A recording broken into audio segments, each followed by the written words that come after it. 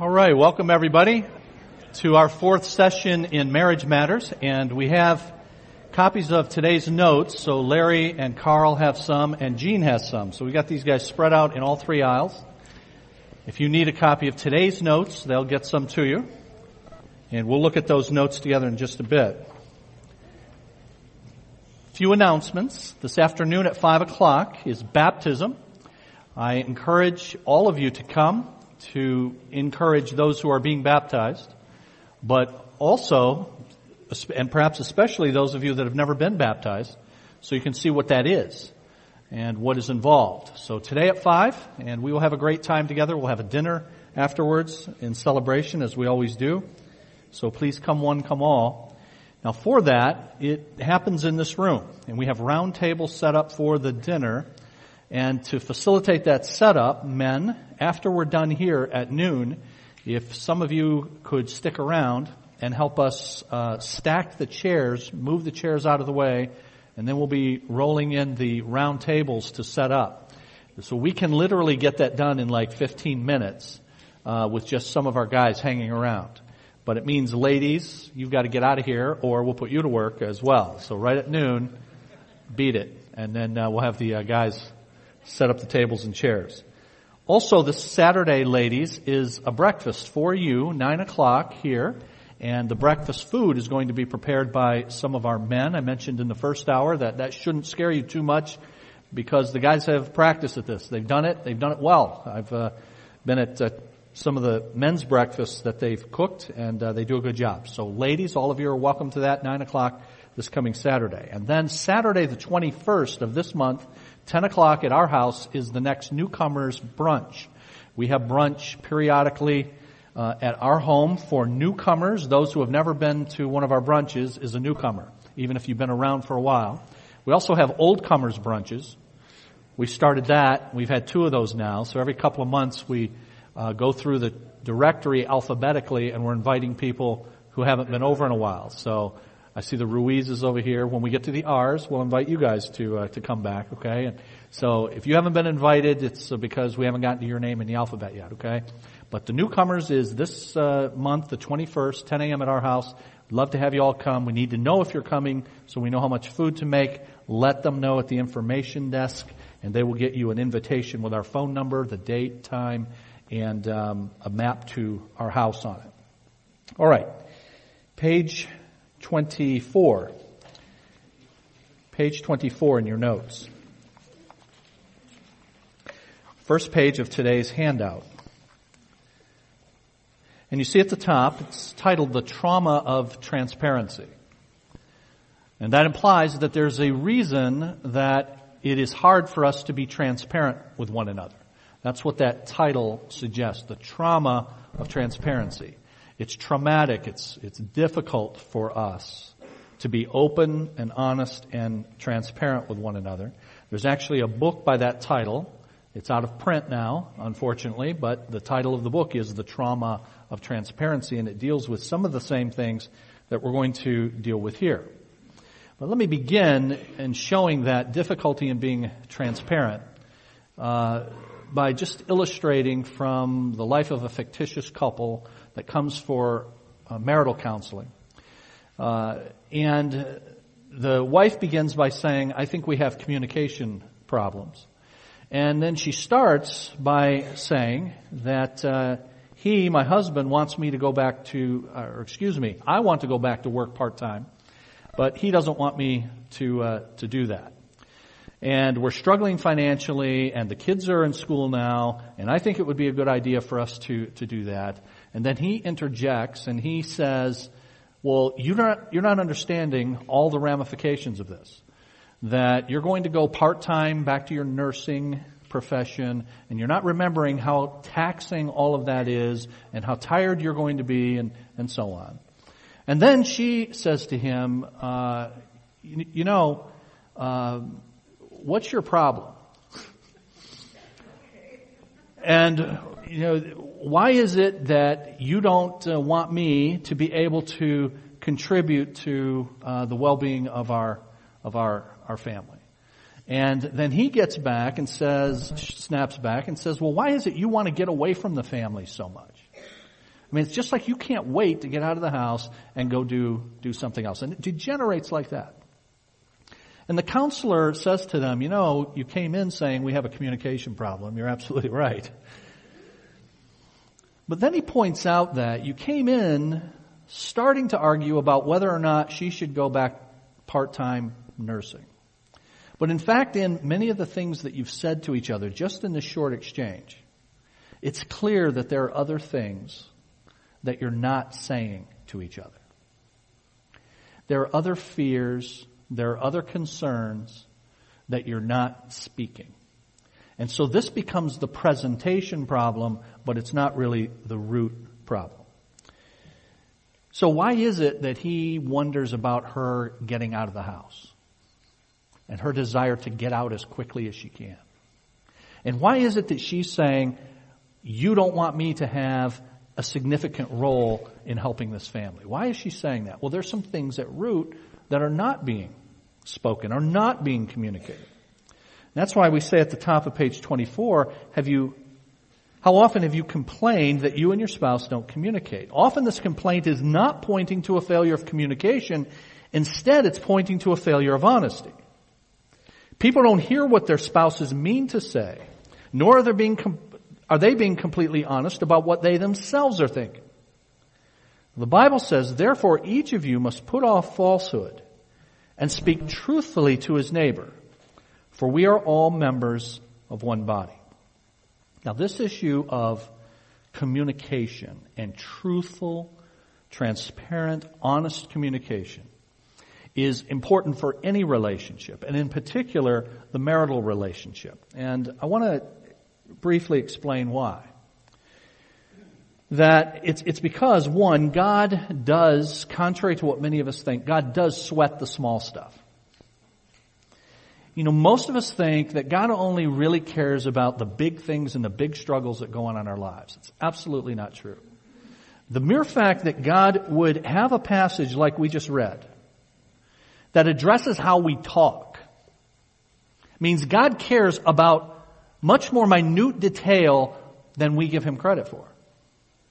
We think he only cares if I'm sinning in the big ways, in the obvious ways. But God has much to say about the use of our tongues. God sweats the small stuff. Now, why is that? Because it's in those small moments, it's in those ordinary moments. And that's why the subtitle of this series is Extraordinary Change Through Ordinary Moments.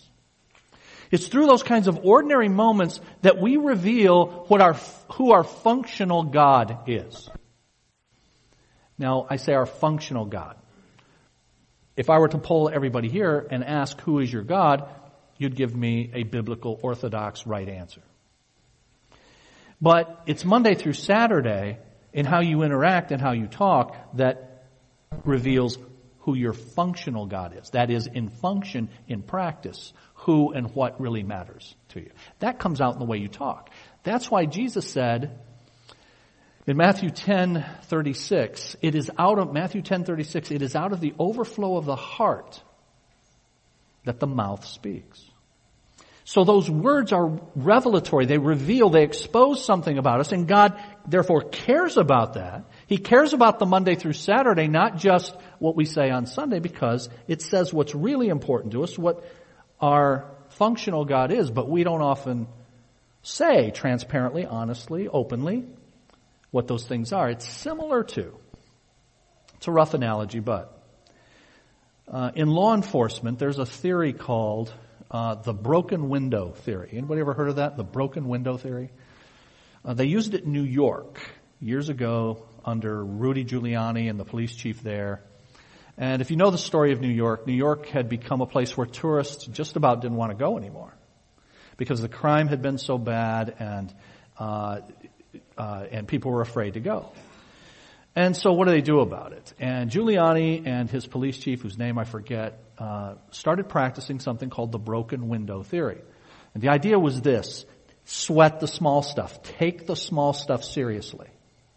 Because the way they were doing it was they were only going after the obvious, the drug dealers, the thieves, the murderers. So they started sweating graffiti and broken windows and littering. And it sent a signal to everybody that the big stuff obviously matters because we care about this stuff too. And over about a 10-year period, they cleaned that thing up. Tourism came back to New York. And one of the premises of this series is that if you take care of the ordinary moments, then it will keep us from those large moments that we all fear. If you've already experienced those large moments of sin against you or against your spouse, then if you begin to demonstrate that you care about the broken windows, the graffiti of your relationship, it will communicate to your spouse, we're not going there again.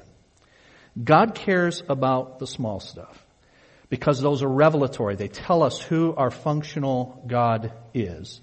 And God has designed the family to be a sort of incubator, a sort of laboratory in which we will develop in Christ's likeness in the mundane, not in the extraordinary. And so let me give you a passage that speaks to that. At the top of page 24, we quote Ephesians 4. And verse 29 of that passage, this is what it says, "Let no unwholesome word proceed from your mouth, but only such a word as is good for building up others according to the need of the moment, so that it will give grace to those who hear." That's Ephesians 4:29. No unwholesome talk. The only kind of talk that comes out of your mouth is talk that builds up those that are within your hearing. Now, you hear that, you say, okay, the Bible says that. Check. But here's what you need to understand, that that's connected to family life. Jay Adams, some of you know that name, he's an author and a counselor, and he gives the context for this command from Ephesians 4:29, "Let no unwholesome word proceed from your mouth, only what is good for the building up of others according to the need of the moment, so that it'll give grace to those who hear." He gives the context of that. Here's what he says. Chapter 4 of Ephesians opens with a discussion of the Christian walk, that is, his daily manner of life as a Christian. And on the basis of the great plan of God's redemption in history that had just been unfolded in chapters 1 through 3, Paul, who wrote Ephesians, says, "I urge you to walk in a manner which is worthy of the calling with which you have been called." So that's how chapter 4 starts then of Ephesians. And then in verse 17, Adam says, the theme is reiterated. As he says, walk no longer as the Gentiles walk. And then in chapter 5, he speaks of walking in love, walking as children of light, being careful how one lives. And then he says this, the discussion of the Christian's life, the Christian's walk in chapters 4 and 5 of Ephesians must be understood not as a separate subject, but rather as an integral part of the discussion of basic Christian relationships. The walk is not a solitary walk. Rather, it's a walk of one believer with others. When Paul talks about Christian relationships, he's speaking of the joint walk, now hear this, of husbands and their wives. The walk of children with their parents, and parents with their children, and the businessman with his employees. We do not walk in the paths of righteousness alone. Christ and our brethren are on the road as well. It's the walk of the Christian with the Lord and with other believers that Paul had in mind.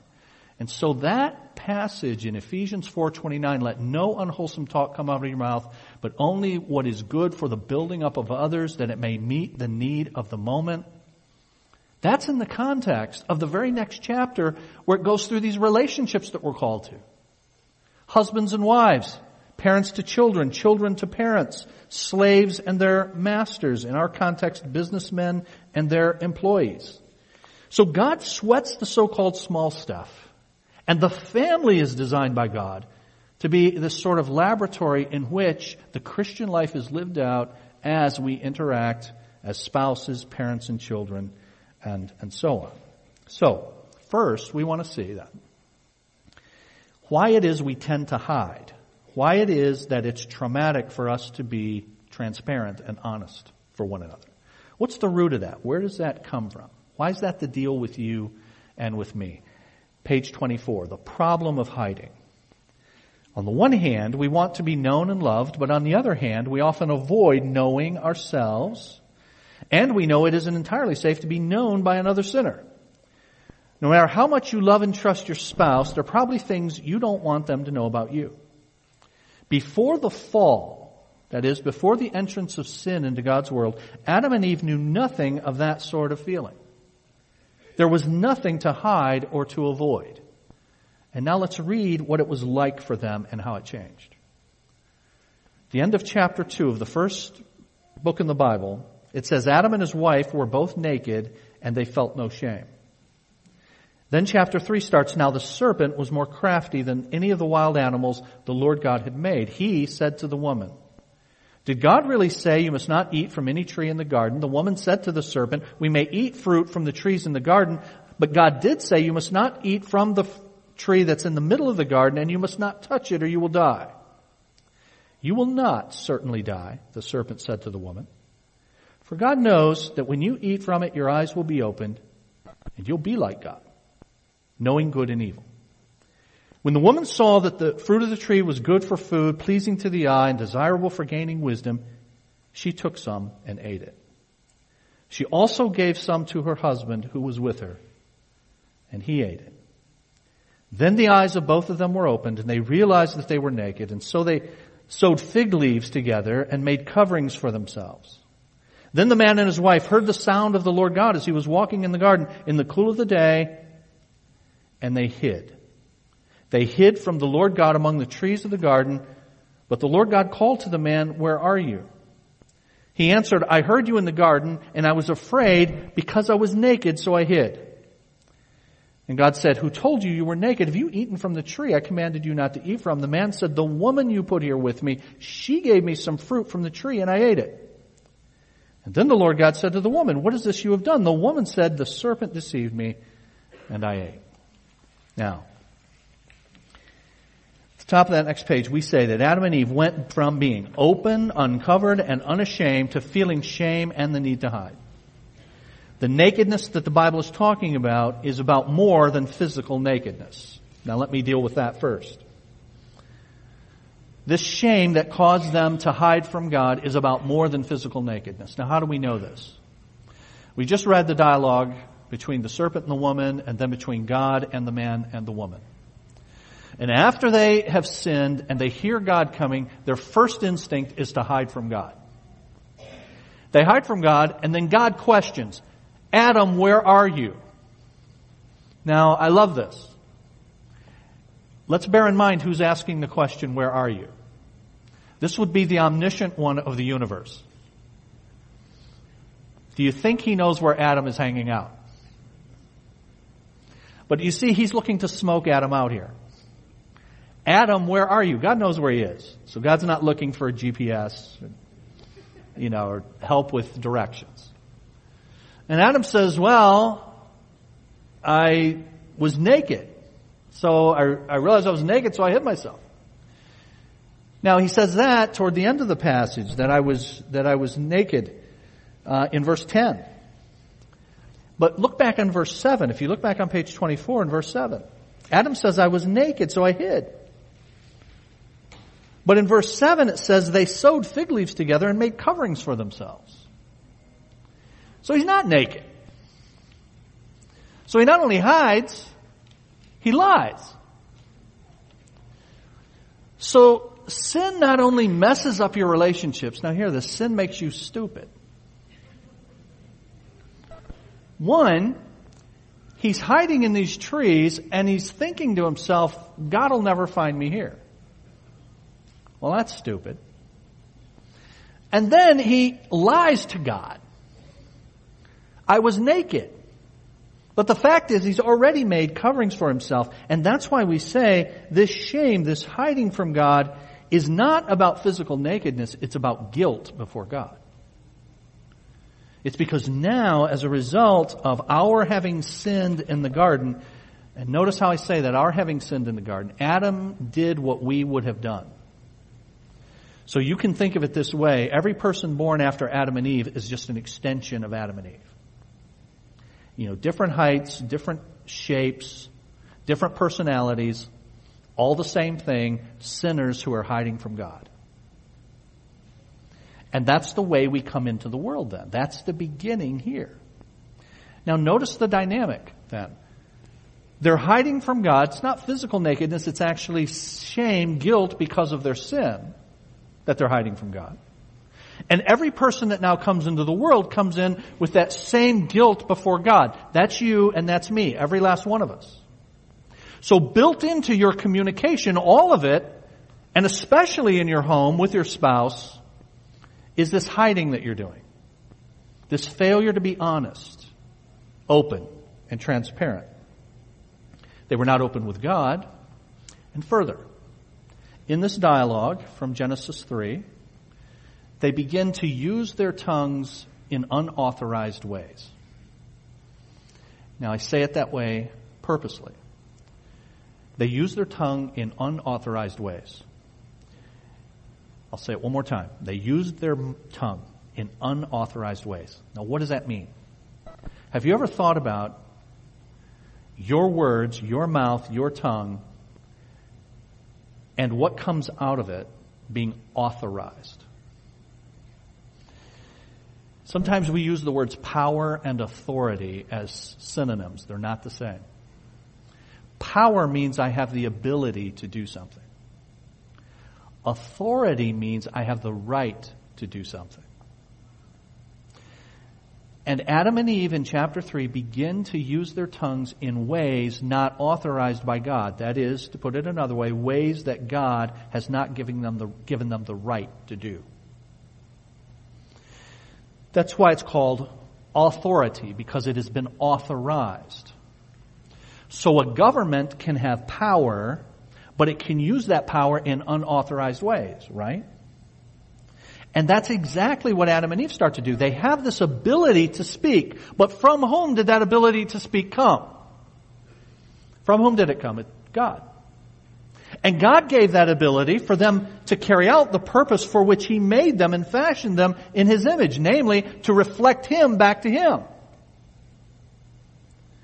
But instead of doing that and using what God has given for the purpose for which He gave it, they now use their communication ability in ways that God did not authorize.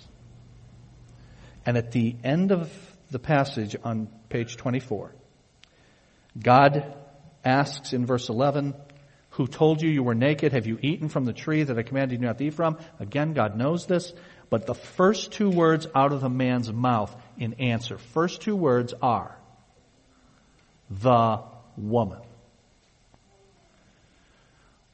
Now, communication that was made to reflect God and God's character is now being used to blame shift and lie.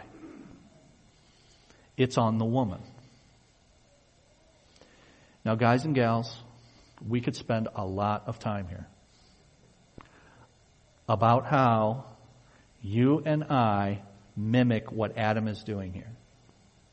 But anytime you blame shift, anytime you use your mouth to say, but this is what they did. Anytime and every time you do something wrong, but you give a rationalization for it, guess who you're modeling? Your old man, Adam. And it starts here. The first thing out of his mouth is, it's the woman. But I want you to notice something else in verse 12. It's the woman. It's her fault. She gave me some fruit from the tree and I ate it. Now, God doesn't ask this. It's all implied from the narrative. Where's Adam in this whole scenario? What's going on with you, Adam, while your wife, the woman is the one who did this and she gave me some fruit? I mean, what was I supposed to do?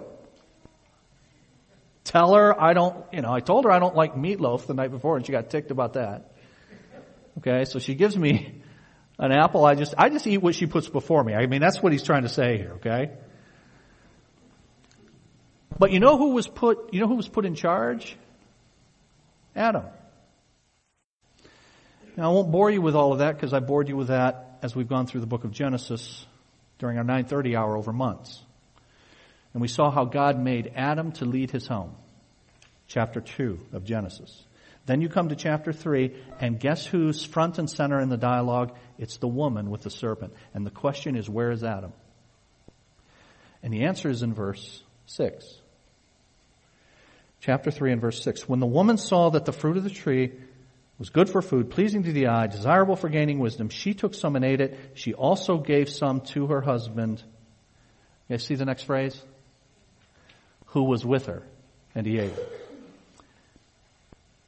And then God questions Adam, and everything has changed now that he has sinned. He's not in communion with God. He's hiding from God. He's guilty before God. He's not in communion with his wife anymore. They're not in harmony. And the first thing out of his mouth is the woman. But when in fact he's supposed to be in charge, and this whole scenario has gone down as Adam watches while the human race is plunged into sin. And he says nothing. And then when the consequences are meted out, he says the woman. And so you wonder why people blame, shift, and rationalize. It goes all the way back to our first parents. The woman, first thing out of his mouth. But it's worse than that. Verse 12 again. The man said, the woman, and then look at the third word. The woman, you. The woman you gave me. You see, the reason I'm an angry man, the reason I'm a discontented wife, is because of stuff that my spouse does. And who gave me this spouse anyway? God did. That's why one author was right when he said, when you're angry, you are ultimately angry with who? When you're angry with your circumstances, you're ultimately angry with the author of the circumstances, God. And so Adam says here, the woman you gave me. This is ultimately an accusation against God. And I mean quite an accusation. It has gone south very quickly. Now I say it's gone south, just as an aside. You guys know we used to have an associate pastor here named Matt Owen. And he's now pastoring a church in Jacksonville, Florida. So he tells me, I can't say it goes south anymore. But actually, I tell Matt, now that you're down south, it's actually a more apt description of something really bad, okay? So it goes south really bad. It goes to Jacksonville really bad, okay? And really quick here. It's the woman that you gave me. Let me just fill it in for Adam. Here's Adam in his pomposity saying to his maker, the woman did this and you're the one who gave me the woman. And the fact of the matter is, you've only made two human beings. God. And one of the two doesn't work right. You gave me this woman and you gave me a defective model.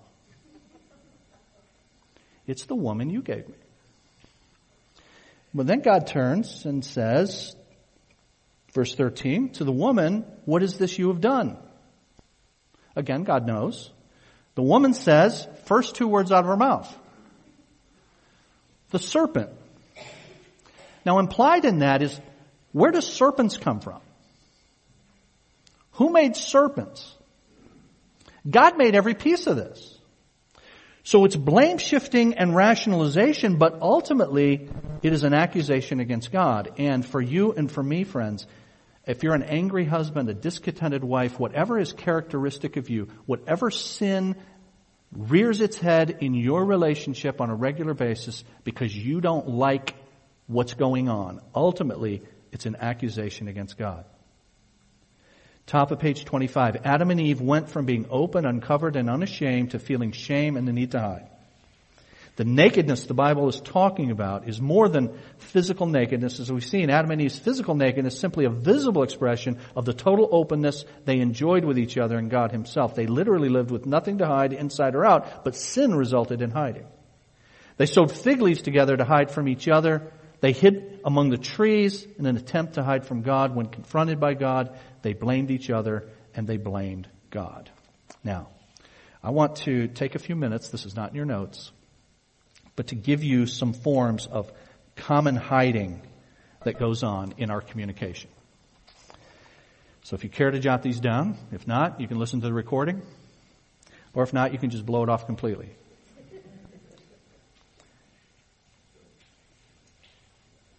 But here are ways in which, in our communication, we typically hide from each other. One is what I call unspoken barriers. Unspoken barriers. That there's a barrier between us, or barriers between us, that we haven't brought to the fore. We haven't spoken about. They're unspoken barriers. Now, what might those be? Well, I'm going to give you two types. One is historical issues. That is, things that have gone on in our relationship that have built up, that have created a barrier, but we haven't dealt with it. Unspoken barriers of the historical type. Any relationship that existed for some time allows ample opportunity to harbor real or perceived wrongs against the grievances against the other party. And so many relationships are like that, where over time there's dying the death of 1,000 cuts that haven't been dealt with. Barriers are built up because of historical issues, large or small, real or perceived. But then there's another category of these unspoken barriers, and that is sinful response. That creates an unspoken barrier. Whenever we fail to deal biblically with issues, we engage in one of two responses. We blow up or we clam up. And in the case of unspoken barriers, one of the parties prefers to clam up. So we've got a barrier between us, but we're not dealing with it in transparency and honesty and openness, because one of the parties is responding to what's happening by bottling it up.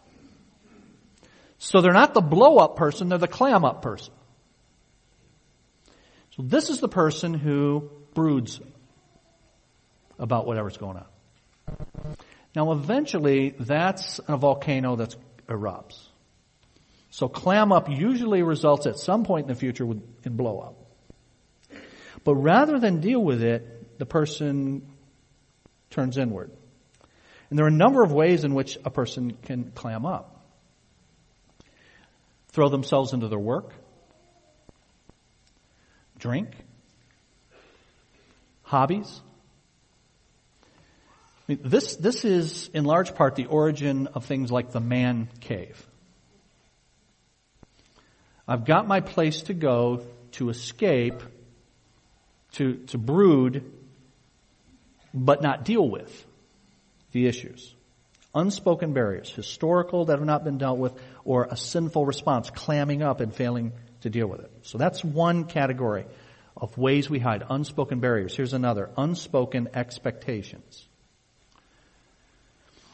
So we're not transparent, open, honest about what our expectations were and are. So you come into marriage, and each of you has expectations. And if were here with us for the first week, I said most people get married without ever going through premarital counseling, which means they're not prepared for it. They haven't had their baggage dealt with before they get married, whatever baggage they're bringing into the relationship. And part of that baggage check would have been, what do you expect to happen in marriage? This expectations game is such a large issue for our marriages that there's a series. Actually, we did it about 4 years ago. Some of you were here for that. And it was called, What Did You Expect? By a man named Paul Tripp. What did you expect? So there are these expectations, but they're unspoken. Now, those expectations can come from a variety of sources. Our upbringing. This is the way it happened when I assume this is the way it's going to happen when we get married. That's what I expect, even though I haven't brought that out to the table. Or they come from the media or from our friends. We may even have false expectations because we compare the other party to a false standard. I expect you to be like, and do you know usually who the false standard is? You. Why can't you be like me? If you were like me, then we wouldn't have these problems.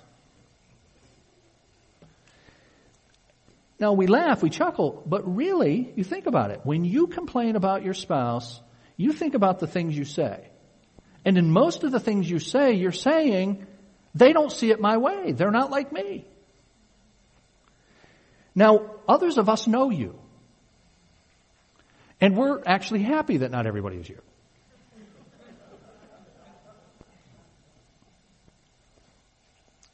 And of course, they can say and do in their minds, whether they speak it or not, think the same thing. Why can't you be more like me? So they're unspoken expectations. And such unspoken expectations are a major source of frustration and anger. And I've said this for years, that things like depression and anger, and I don't mean clinical depression, but the frustration that we just experience on a regular basis, and then the anger that kind of seethes. Frustration and anger are the difference between expectations and reality. We come into marriage with expectations, acquired however, they come from a number of sources. It's going to be like this, it should be like this, you should be like this. And then I'm down, frustrated, discontent, angry, because there is always a gap between what I expected and what actually happened.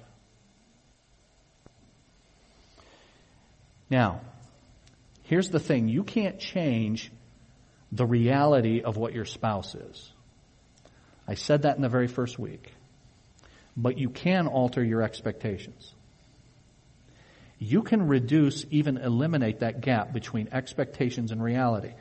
But the thing you do wrong, the thing most of us do wrong, is we try to eliminate that gap by changing the reality of who my spouse is. When in fact, what we ought to do is alter the expectations that we came in with. Those expectations that should have been out on the table at the beginning and should be spoken, not unspoken expectations, those need to be spoken and they need to be adjusted. So our communication goes south because of unspoken barriers, unspoken expectations. I'm on a roll, stay with me. Unwarranted assumptions. Unwarranted assumptions. That is, you make assumptions, we make assumptions about what our spouse or whoever it is, but in this case our spouse, is thinking or what their motivations are. Why they're doing what they're doing, why they're saying what they're saying. But contrary to what many of you have been told, you do not have a sixth sense that allows you to determine the inner motivations of other people. And ladies, I'm just telling you from experience, over decades now, it has almost always been, almost exclusively, ladies of whom it is said, man, she just knows how to judge somebody's character. She just knows what's going on with people. Well, okay. You know, if you've been told that enough times, you start to believe it. Wow, look at me.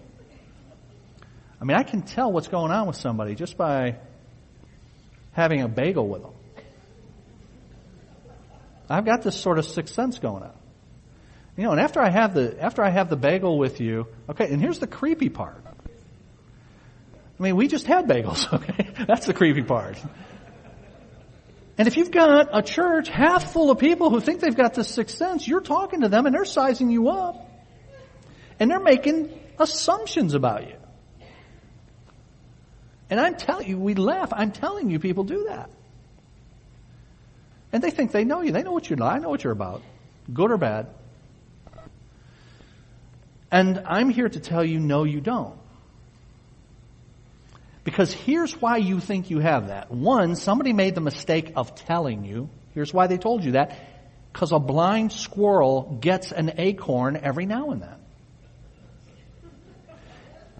And in those assumptions, you found an acorn. And your husband or somebody went, wow, look at you. You've got a real gift. And you're like, and so you start as people, and you're making these assumptions. Here's what happens. Now you start to see that person through the lens that you created about them. And the conclusion that you've drawn on a false and flimsy basis now becomes the prism through which you see that person and becomes a self-fulfilling prophecy, which now only confirms to you I can find an acorn anytime I want. I'm no blind squirrel. You kidding me? I got a sixth sense. When we size people up based on anything other than objective fact, we sin. I just want to be blunt with you. We don't size people up other than on objective fact. And this sin is so prevalent in part because it has its own self-preservation built into it. Once we have adopted this particular lens through which we view another, whatever they do is judged accordingly, and virtually every act then, word they speak, confirms our original improper assumption. Here's another category. It's unedifying communication. Unedifying communication. That is, communicating in ways that don't build up. Now, there's the obvious forms of this. If I yell at you in anger, if I call you names, this is obviously not building up. That would fit this category. But here's what I want you to get out of this category. It's not that obvious stuff. It's what's not obvious. And that is, you're failing to build up someone else with your words when you fail to positively and intentionally speak words that are designed to be constructive. You fail in this when you refuse to positively and intentionally speak words that are constructive to your spouse. To put it another way, you could say, hey, I never speak an angry word to my spouse. And that could be true if you never speak any word to your spouse. Right? If you never speak any word, just theoretically, you never say a word to your spouse, then you will always be able to say, you know what? I've never said an angry word to my spouse. I just don't talk to her at all. And you know what? You would be failing God's standard of using your communicating ability for the purpose for which He gave it, which is to intentionally and positively build your spouse up in constructive speech. All right, now if you'll go back to page 25 then. So all of these ways that we hide, all of these ways that we're not open,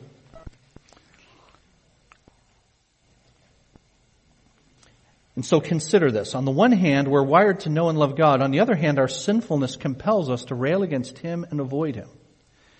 So we live as divided people, always of two minds. Sometimes we genuinely desire to draw near to God, to embrace Him, to love Him, and to love others. However, in the very next moment, we can feel the complete opposite impulse. Wild desire seize us, animosity and anger flare up. We inwardly shake our fists at God and others. The Bible describes this internal warfare this way. I have the desire to do what is good, but I cannot carry it out, for I do not do the good that I want to do, but the evil I do not want to do, this I keep on doing. Now, if I do what I do not want to do, it's no longer I who do it, but it is the sin living in me that does it. This is the dynamic that shows up when we try to communicate in marriage. On the one hand, we want to be known and loved. The other hand, we avoid knowing ourselves and know that it isn't entirely safe to be known. We don't know what should be said and what should be left unsaid. We tell selective truths, sometimes hiding from our spouses the most important things that are going on inside of us. So that all sounds very hopeless, doesn't it? But and we're going to move ahead, here's Ephesians 4 again at the end of page 25. But if you look at page 26, it all sounds hopeless. But you have homework this week, as every week. And every week I encourage you to do the homework, both the individual homework and with your spouse. But here's a piece of homework in the lesson. Top of page 26. This passage has words that describe two opposite ways of using our God-given ability. And then I just want you to think about these different words that are in this passage, both of the negative variety, the sinful variety, and the positive variety. And then in that middle of that paragraph, I say, we are to speak the truth because we are, according to that passage, quote, created to be like God, and God is truth. When we speak the truth in love, that passage says we will grow up into Christ, who is God. That is, we'll become more like God because we're reflecting God's character. Now, what's the answer to the hopelessness then on page 25? It's here. When we speak the truth, we're imitating the character of God, and we speak the words of mercy and grace, we're mirroring what what has been done for us by God. And if you read Hebrews chapter 4 there, it's telling you that we have a high priest who will help us with what we can't do. So on page 25, you've got Paul who wrote that saying, the things I want to do, I don't do. The things I don't want to do, those are the very things I do. And you read that and you go, yep, that's me. So where's the answer? And the answer is, thankfully, Jesus sympathizes with us, we say here, and gives us grace and mercy. And we can go to him with our weaknesses and needs with confidence instead of fear. In turn, we then need to show that same kind of grace and mercy to others. And then lastly, in our closing moments, emotion is involved in all of this. And two emotions in particular come out in our communication with one another. One is anger, and the other one is fear. Now, I'd like to, because those are so important, I would like to spend some time next week on those. You'll have some additional paperwork, continuing communication, but I want to finish off anger and fear next week then. Let me urge you to do your homework. If you haven't done the homework from the previous weeks, I encourage you to catch up on that and do this homework both individually and as couples this week, all right? Now, we're going to pray and be dismissed. Men, if you guys can stick around to help us set up the room for our baptism this afternoon, that would be very helpful. Ladies, after we pray, if you'll take it to the parking lot, that would be great, all right? All right, let's pray.